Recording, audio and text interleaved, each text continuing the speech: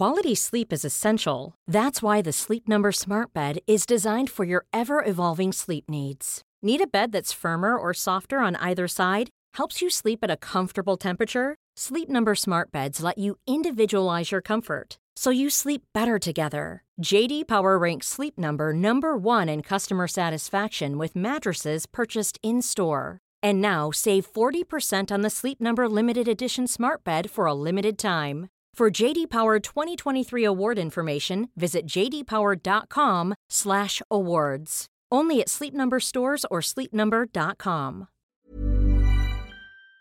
This podcast is for entertainment purposes only and does not replace your own financial, tax, legal, or financial product advice.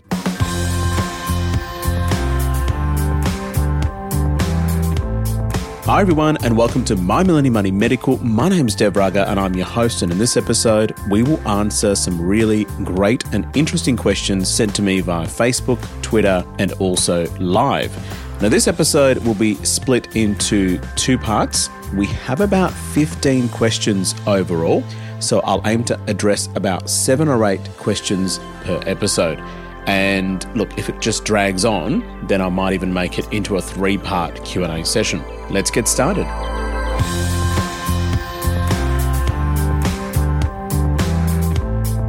If you want me to discuss a specific topic, or if you have a specific question, don't hesitate to contact me via Twitter or via Facebook. And for those of you that are new to the channel, remember the 3 main aims: education, empowerment, and entertainment.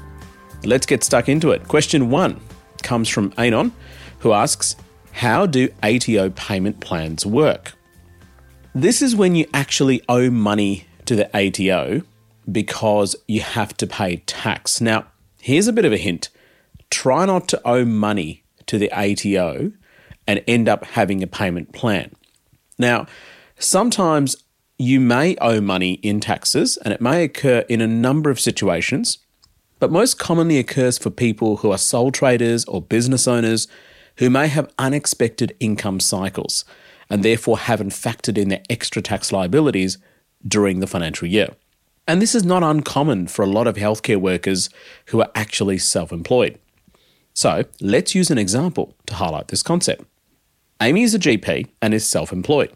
She acts as a sole trader and works for Clinic ABC. She works 5 days a week, and when she started at the clinic, which was about a year ago, things were slow due to the pandemic, lockdowns, etc., etc. Now, most of her consults were telehealth, which had a bulk billing stipulation. In 2022, she's been fully booked out, and some days even double booked, and most of her consults are now face-to-face, and she's now privately billing. This has resulted in a higher than usual income due to the higher workload. During the financial year, she's been paying her tax liabilities using estimates on a BAS statement, but unfortunately, due to the higher income, this hasn't filtered through yet. So, when she attends her annual tax planning session to submit her total tax returns via their accountant, she finds out she actually owes more taxes. Her total tax liability at the end of the financial year comes to around $50,000 in addition. Now, this is in addition to future liabilities such as Div 293 taxes, etc., etc. She has not contributed more than her concessional contributions to her super, so is not liable for excess super contributions taxes. Now, if you're interested in all of this, please refer to my super series to learn about Div 293 and excess super contributions tax.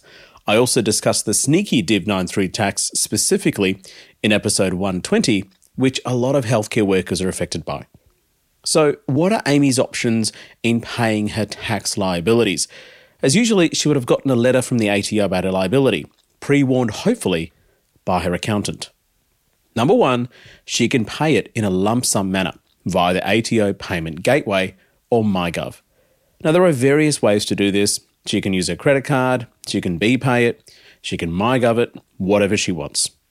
Number 2 is she can establish a payment plan to help her with a cash flow situation, because Amy may not have a cool $50,000 extra lying around. Now, self-employed doctors and other healthcare workers are extremely vulnerable to making mistakes in calculating their tax liabilities. So here's a pro tip which I use in private practice. And of course, self-employed people are across the board. Doesn't have to be healthcare workers, can be your tradespersons, small business owners, etc., etc. So what did Devraga do when I was in private practice? I would purposely apply a 50% tax on my gross income after service fees. And I would keep this aside in a separate account, which is called offset, and I used to call it tax money. And it literally used to say in the account, tax money. The main reason why 50% was taken away from me is because I knew that I would never have to pay 50% tax. So it's a bit of a safety net for me. Now, supposing my tax liability is 40%, then I would have easily saved a cool 10% on top of that. Now, that was on top of my usual pay yourself money. So it's a very conservative or aggressive, whichever way you want to look at it, way of saving money, making sure that tax liabilities are taken care of, and also makes the whole tax liability time of the year, which is the end of financial year, less stressful because I'd already planned it out. Now, because the money is set out in a separate account, which I wouldn't touch, and of course, during the whole 12 months it's sitting there, it's offset against my non-deductible debt. So technically, I'm using the government's money to get some guaranteed returns on my money. So in Amy's case, how would a payment plan work? Remember, she owes $50,000. Now, because she owes $50,000, she decided to contact the ATO about organising a payment plan. Amy can work out a plan which enables her to pay back the ATO debt in a practical way, which doesn't affect her financial situation or cash flow situation negatively. Now, she can pay back fortnightly, monthly, or weekly, depending on the plan. So how does she organise this? Amy can access the online payment plan estimator, which I'll put a link in the show notes, which will then calculate a plan for her specifically, which she can afford. Now, I use the payment plan calculator to work out a plan for Amy, assuming that she owes $50,000 in taxes, and here are the questions it asks me. Number 1, you put in the debt figure. So in this case, it was $50,000. Number 2, you choose the frequency of payments. I chose fortnightly. Number 3, then it said I needed to pay a minimum of 10% of the debt upfront within 7 days of commencement of the plan. So in this case, it would have been $5,000. Now, there's also this drag feature on the website which allows you to choose your percentage upfront. So I think minimum is 10%. Now, I chose 30%, so then the minimum amount upfront I needed to pay was $15,000, or Amy needed to pay was $15,000. And we know that maybe Amy does have $15,000 lying around. She doesn't have $50,000 lying around. So she's required to pay $15,000 towards her ATO debt upfront within 7 days of commencement of the payment plan. Then it asks how long Amy needs to pay back the debt. Now, I chose 6 months, and then I clicked Show Result, and it came up with the following numbers. It said to me that the total debt now becomes $50,701.08. Upfront payment of $15,000 was required within 7 days of payment plan commencement, and 13 fortnightly payments later of $2,554.36, with a final payment of $2,494.40. It calculated the interest. Remember, this is not free money. This is ATO's money. This is the government's money. And you need to pay interest on your debt because they now classify this as a debt and therefore it's a loan.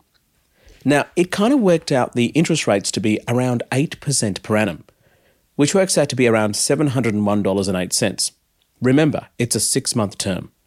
It also says because the debt is under $100,000, Amy can organise all of this through MyGov ATO services online, so she doesn't really need to speak to anyone about it.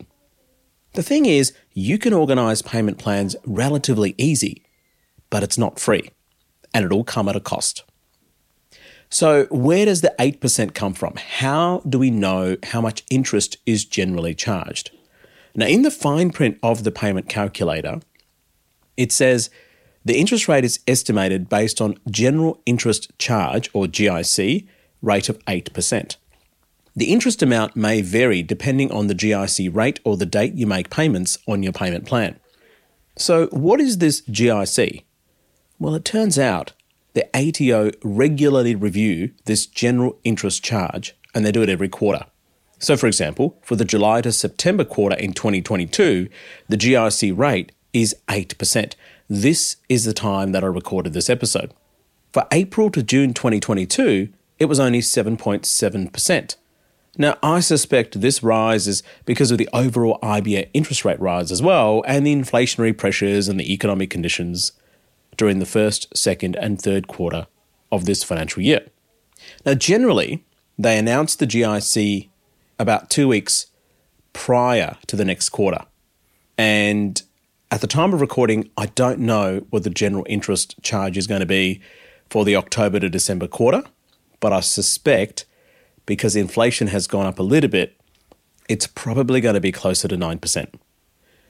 Now, what sort of things will they take into account when setting up a payment plan, especially if it's outside the usual guidelines and that you can't do it online because your circumstances are different?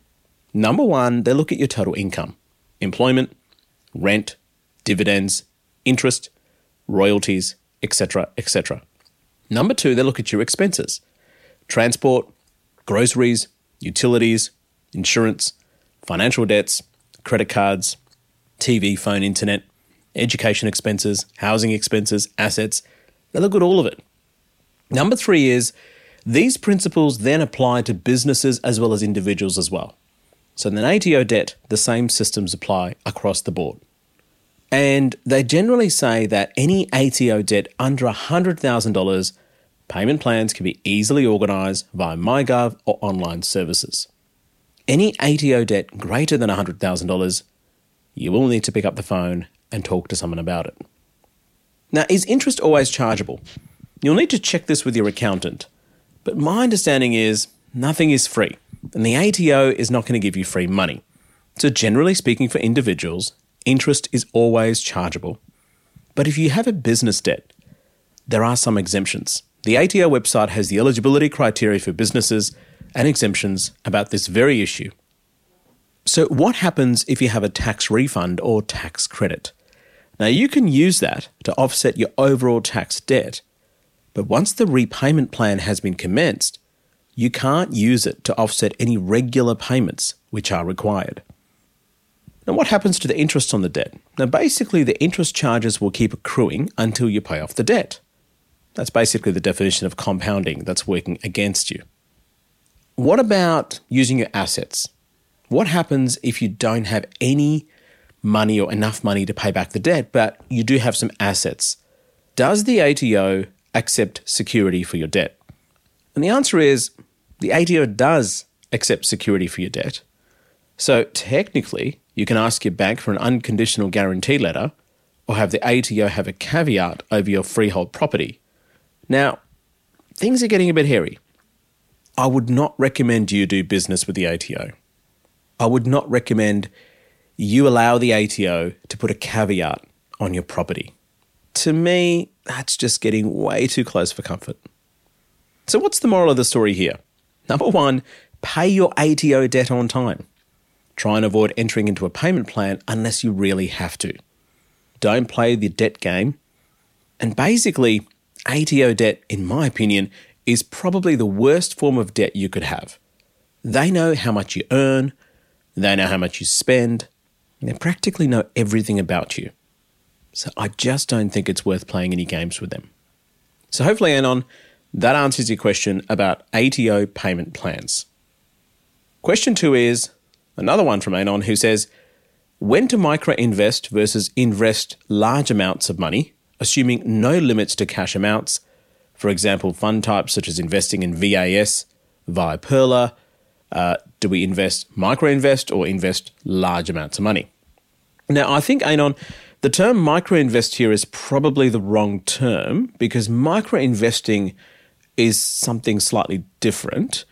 Micro-investing refers to very small amounts of money into an equity portfolio. And usually there are some companies which already offer such services, such as Spaceship Voyager and Raise. They're probably the most notable ones. And I've done an episode on micro-investing apps, so go back and listen to it.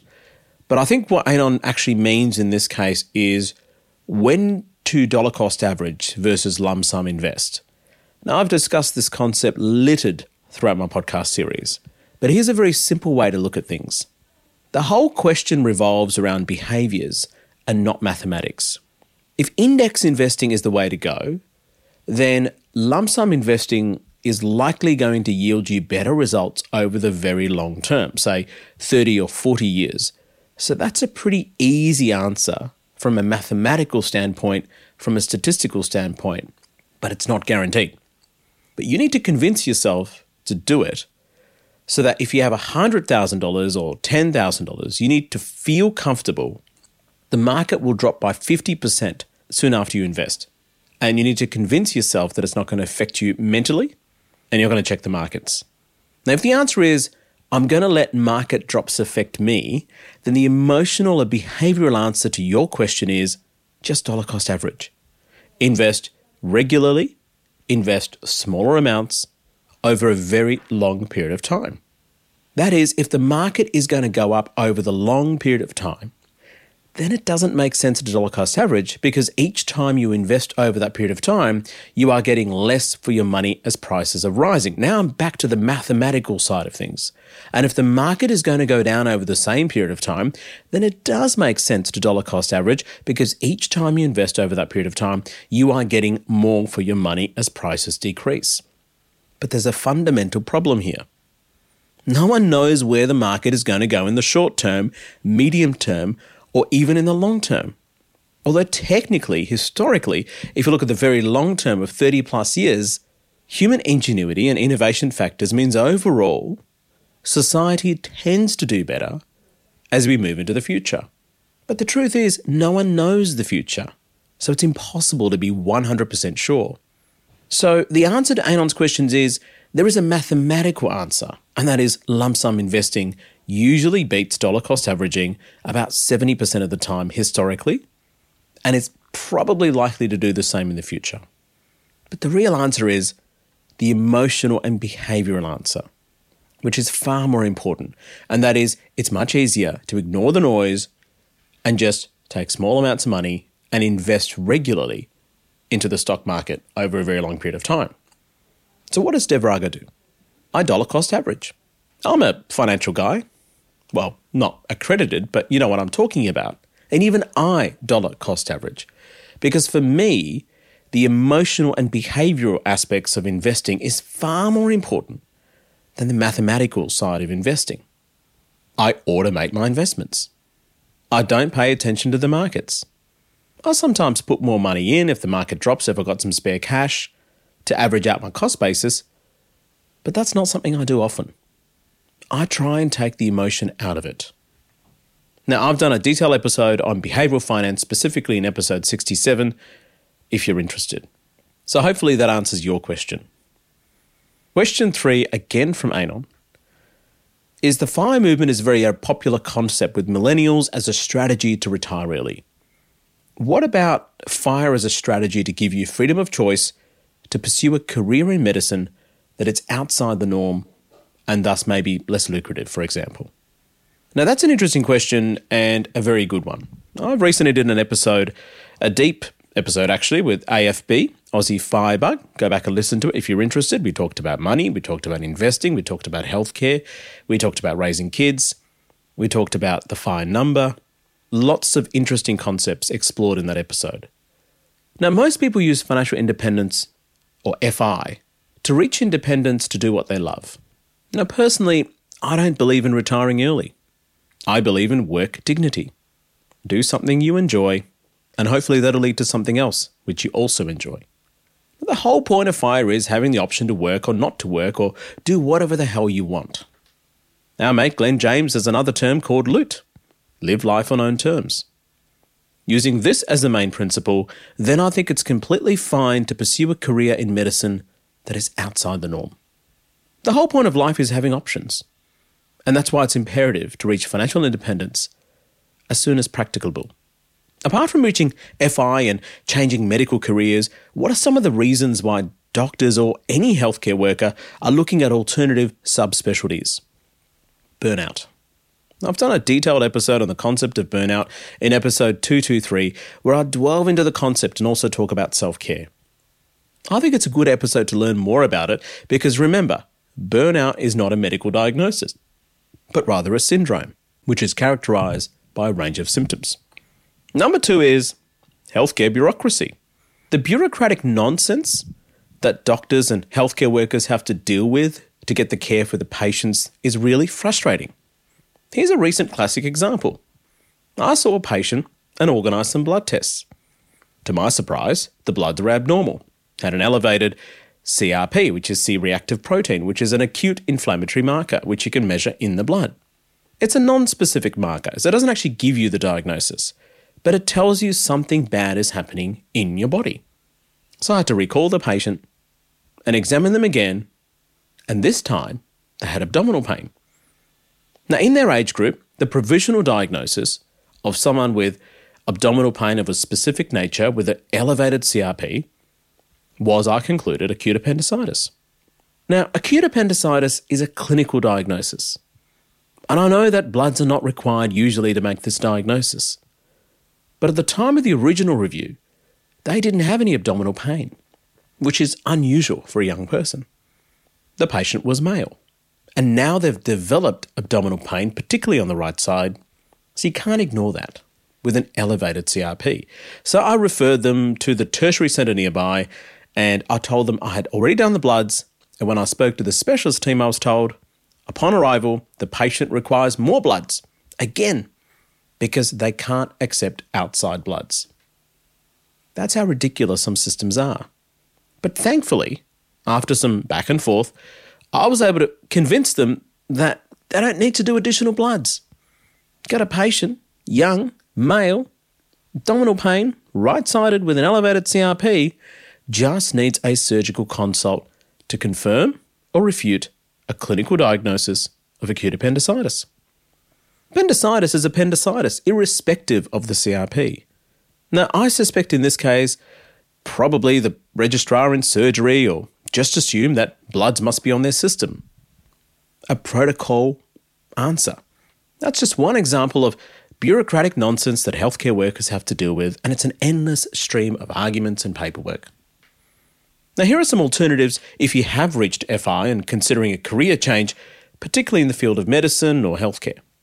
Number 1, think about NGO work. It's rewarding, interesting, you can work overseas, and sometimes you see some really interesting and serious pathology. Now, if you don't want to wear PPE all day, number 2, then consider telehealth, virtual services. There's an update of such services in Australia and around the world. It gives life flexibility. You could be at home, you could be on holiday, log in for a few hours, make some extra dough, and continue your nomadic life if you choose. Number 3 is medical education. Very rewarding. I used to be a Monash University lecturer and Deakin University lecturer for School of Medicine. I found it really interesting, rewarding, and it was amazing I could have an impact on some of the students early in their learning. Some of them have now become doctors, registrars, even consultants, and some of them are listening right now, so thank you. Number 4 is corporate medical jobs. Employment Medicals pays reasonably well, working to provide opinions for medical panels for insurance companies, Transport Accident Commission, work cover, fair work, etc., etc. Number 5 is hospitals and pharmaceuticals. They always need healthcare consultants, whether it be doctors, nurses, allied health professionals. The medicinal cannabis industry is booming in Australia, and more evidence is coming out that medicinal cannabis can be useful for treating seizures, epilepsy, but of course you need to do your own research. I'm not an expert in THC use in medicine, but you could be a consultant providing advice to corporations, health insurance companies, medical companies, where expertise is generally required and needed. Medical journalism.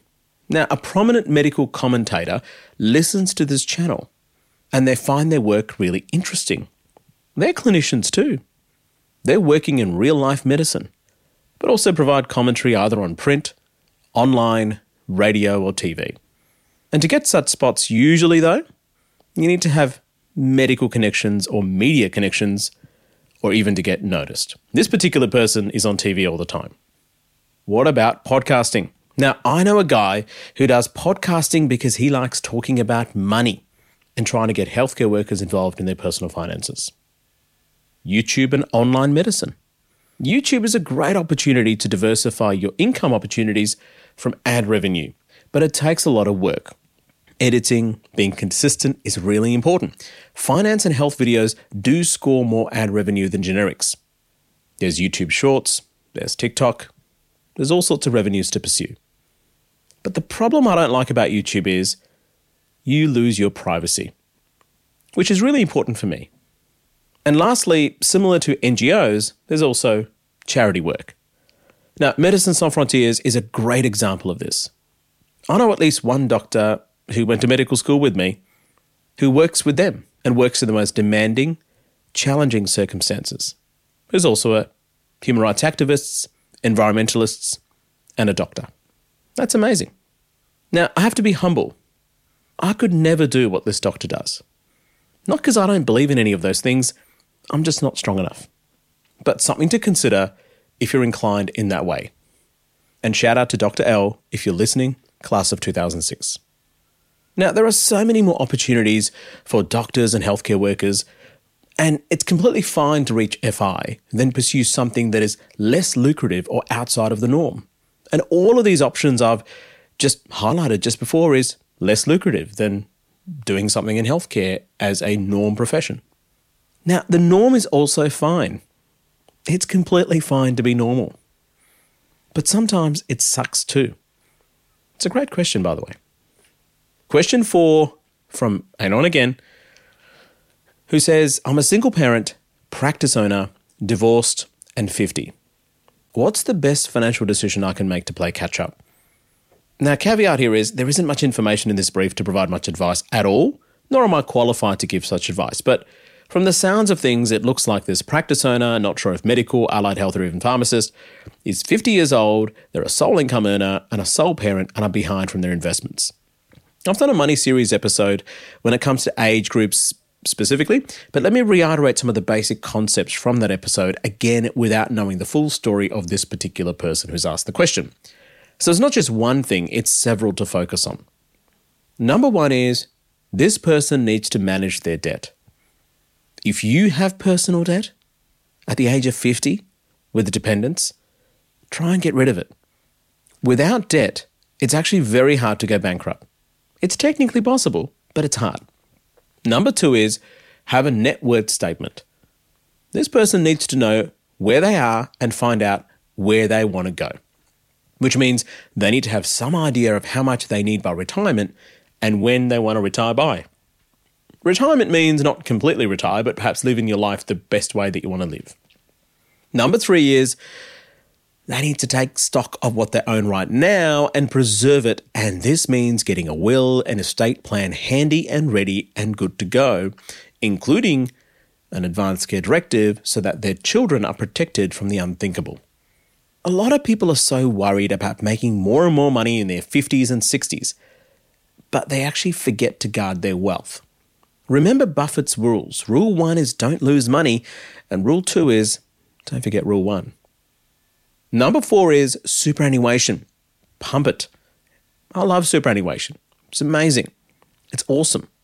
Not maximising your super is basically lost money, and you're basically giving the government more money and free money. And you don't need to. And it's completely legal to maximise super and pay less taxes. And lastly, number 5 is think about your child's education needs. That is if this person has children, which I think they do because it looks like they may have dependents because they actually said they were a single parent. So what would Devraga do out of all of this? The single most important thing without knowing anything about this person apart from them being a practice owner, single parent at age 50, what would I do? I'd have to get rid of debt. It would worry me a lot as a 50-year-old had loads of non-deductible personal debt in that age group. So please, get rid of any debt which is non-deductible and personal, particularly above the age of 50. Now, something interesting that I've noticed about questions I get from healthcare workers, and most of them are anonymous. I'm not sure why that is, but I think most healthcare workers are very private people, and they don't want to publicise their work too much. I suspect there's still a huge stigma associated with healthcare and actually making money from it. Now, let's have a quick break, and when I come back, we'll continue to answer more of your questions. Be right back. If you're after personal financial advice, don't get it from a podcast. If you would like help based on your own personal situation, head over to sortyourmoneyout.com. Click Get Help and we'd be happy to introduce you to one of our trusted advisors. Our panel of advisors, mortgage brokers and accountants work with clients all over Australia so they can connect with you wherever you are. That's sortyourmoneyout.com and click Get Help.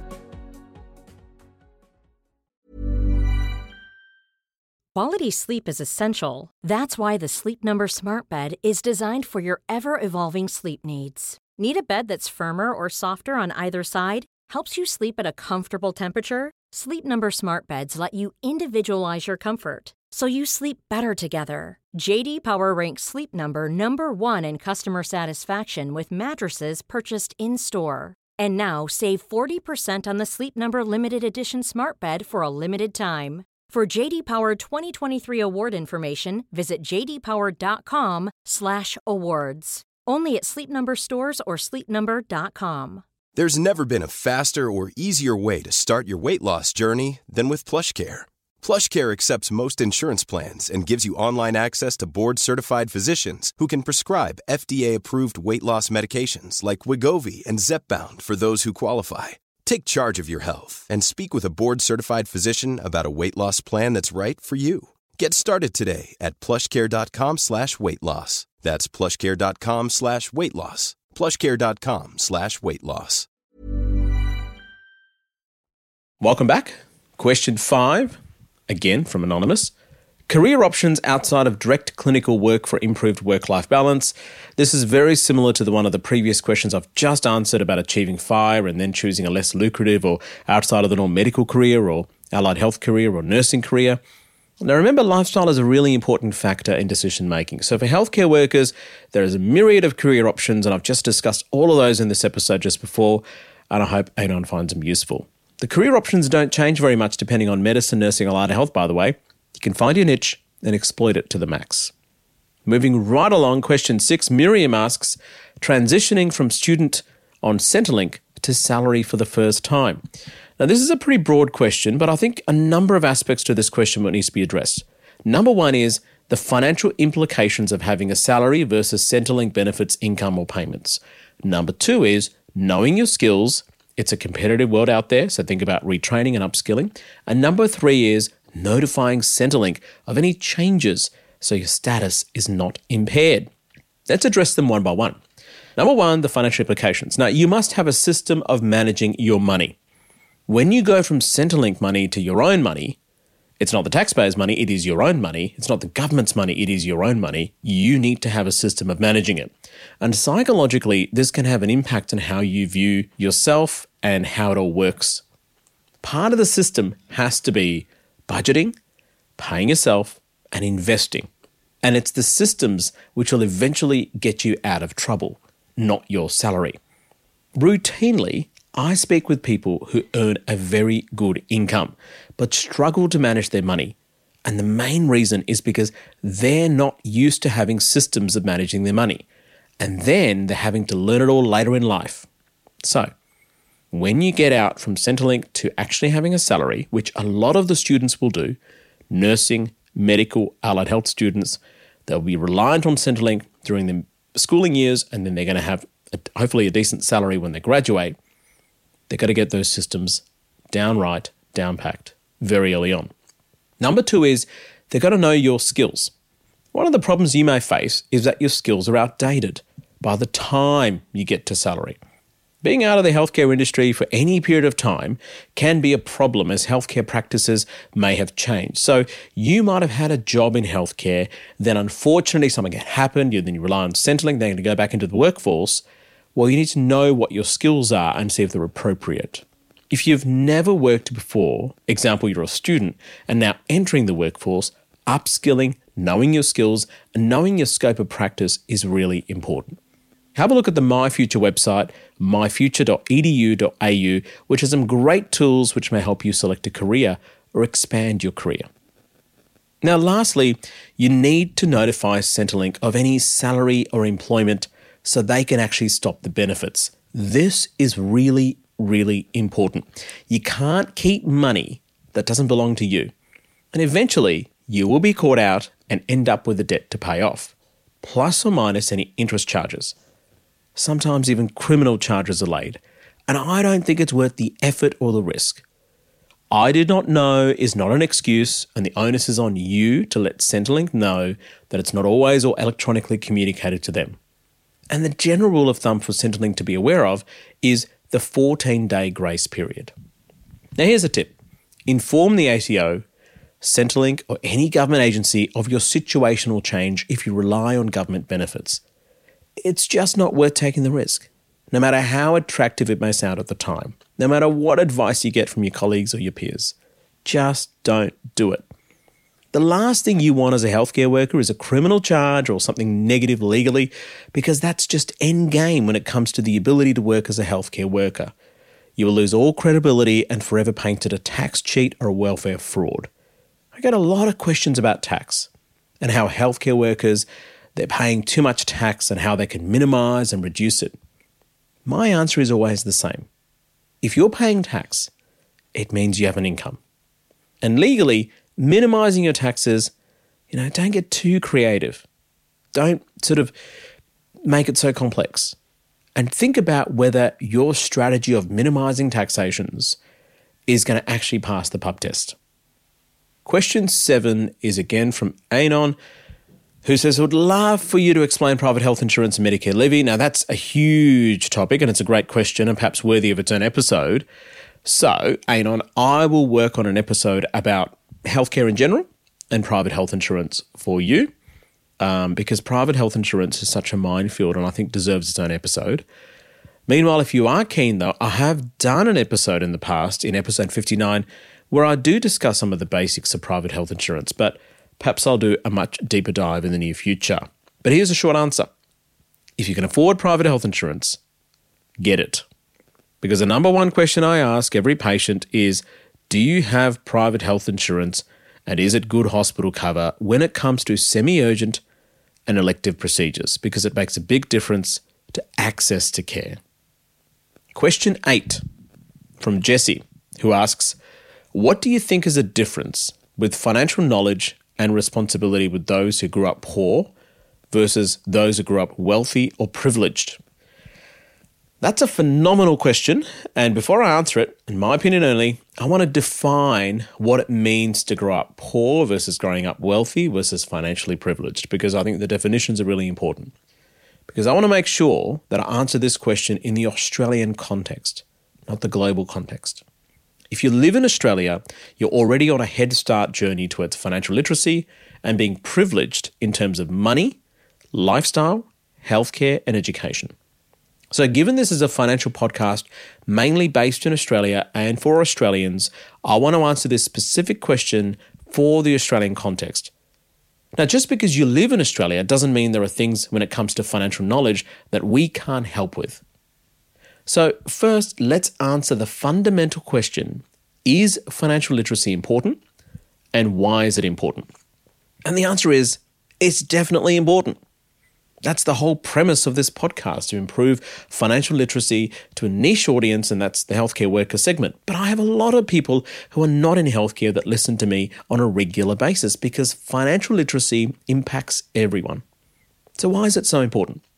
Because being more financially literate means having a material impact on your life, hands down. If you know how to manage your income, your debt, your retirement accounts, your investing, then you're more likely to gain wealth over the long term. And financial products in 2022 are far more complex than in 1990.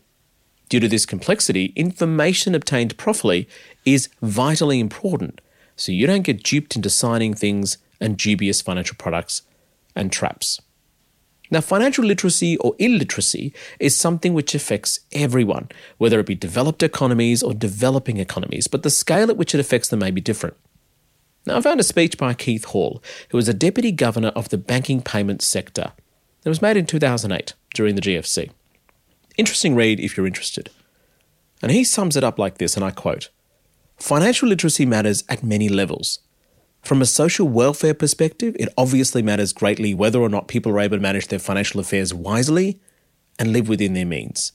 But the benefits of financial literacy extend well beyond stronger household balance budgets to the promotion of more resilient financial systems, and ultimately to the more efficient allocation of resources within the real economy. So, what are the stats on financial literacy in Australia? They call it the HILDA data, Household, Income and Labour Dynamics in Australia survey. It's an annual survey done by eligible participants above the age of 15, and it's a longitudinal survey, and this means it follows the lives of around 17,000 Australians every year, and it's been running since 2001. It collects information about income, health, education, household expenses, labour markets, and much, much more. And it's conducted by the Department of Social Services. Out of 140 countries, Australia actually ranks in the top 10 of financial literacy, which is amazing. Women are less financially literate than men, 63% versus 48% when it comes to adults. And when it comes to 3 basic financial literacy concepts, one of the concepts they need to understand and test and ask for is actually compound interest. Now, I talk to a lot of healthcare workers who say they understand compound interest, but they can't fathom the power of it, the asymmetrical greatness of it. And healthcare workers are generally educated and highly educated people. Even we struggle.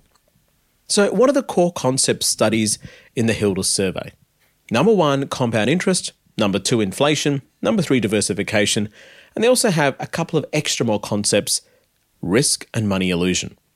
One of the questions I came across in one of their surveys is exactly this, and I quote, "Suppose that by year 2020 your income has doubled, but the prices of all of the things you buy have also doubled.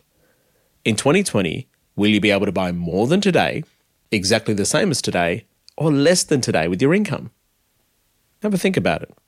And perhaps you can answer that question and get back to me if you wish. So does the stats vary for teenagers and younger people? Those stats I talked about was for older people. And the stats are kind of similar in the sense that teenage males have a financial literacy rate of about 28%, whilst teenage females have a financial literacy rate of about 15%. So there is that differential. Now, that's staggeringly low. And we're meant to be in the top 10 countries of the world when it comes to financial literacy. I guess when the standard is so low, performing well is quite easy. Now to answer the question from Jesse about financial knowledge differences between people who grew up poor and those who grew up wealthy or privileged. Now, I couldn't actually find any literature papers on this in my research, but there are some anecdotal thoughts from me. I think the main difference in financial knowledge between people who grew up poor and people who grew up wealthy, assuming wealthy is, let's say, $2 million net worth and above, the people who grew up poor are constantly worried about money, which concerns them on a day-to-day basis. So their interest in attaining financial knowledge may revolve around earned income, budgets, bill managements, debt reduction, savings, the basics.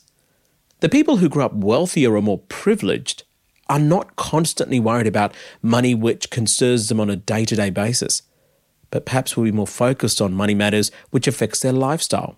So they may have knowledge about investing, structuring, and protecting their wealth. Here's the deal.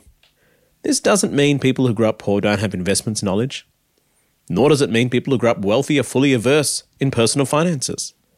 Ironically, if you don't have to think about budgeting, saving, or income, then you're far more at risk of doing stupid things with your money when it comes to saving, investing, and debt reduction.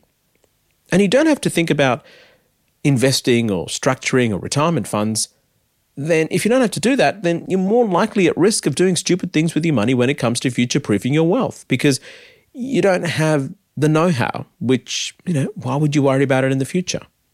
So it's going to be a bit of positive and negative sides to each side of the story. And things tend to go in cycles. I don't buy this story that just because you're rich, it means you're automatically an expert in finances. I speak to plenty of doctors who are nowhere near as wealthy as they should be because they have very poor money habits. And also, they don't think about it as much because it doesn't affect their day-to-day habits. They let it go. Now, Jesse, I hope that answers your question in a bit of a roundabout way. But the basic fundamental thing to grasp here is financial literacy, no matter who you are, where you're from, is vitally important, which is a mission statement of this podcast channel. And that's why I focus on concepts and principles to improve that financial literacy rather than specific niche topics like comparing Vanguard, VAS versus VDHG. Because in 50 years' time, VAS may not exist or VDHD may not exist, who knows? But in 50 years' time, you come back and listen to my episodes, pay yourself, investing, saving, reinvesting dividends, doing it forever, and automating the process. All of those concepts will still be true. Now, that's about it for this episode. So thanks very much for listening. Lots of interesting questions. We might do a part 2 Q&A because already we're down to about 48 minutes. So let's do a part 2 Q&A, which I'll do in the next episode. Remember to leave a 5-star review on Apple Podcast or whatever platform you may be using, or leave a 5-star review on all of the platforms. That's even better. Please leave a positive review. So I really look forward to reading those reviews in the future. The more ratings and reviews you leave, the more people get access to this podcast. And of course, these podcasts are free and I put a lot of effort into them. So really appreciate that. My name's Dev Raga and this is My Millennial Money Medical. And until next time, please make sure you stay safe.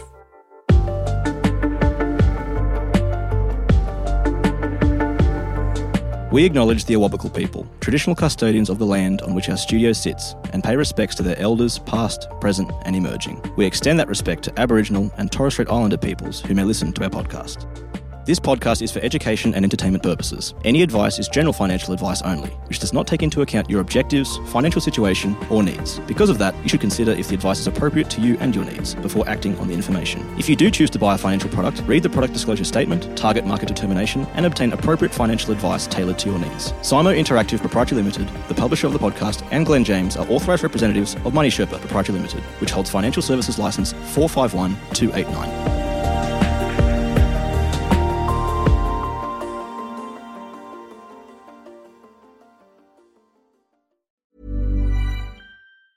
Mom deserves the best, and there's no better place to shop for Mother's Day than Whole Foods Market. They're your destination for unbeatable savings, from premium gifts to show-stopping flowers and irresistible desserts. Start by saving 33% with Prime on all body care and candles. Then get a 15-stem bunch of tulips for just $9.99 each with Prime. Round out Mom's menu with festive rosé, irresistible berry chantilly cake, and more special treats. Come celebrate Mother's Day at Whole Foods Market.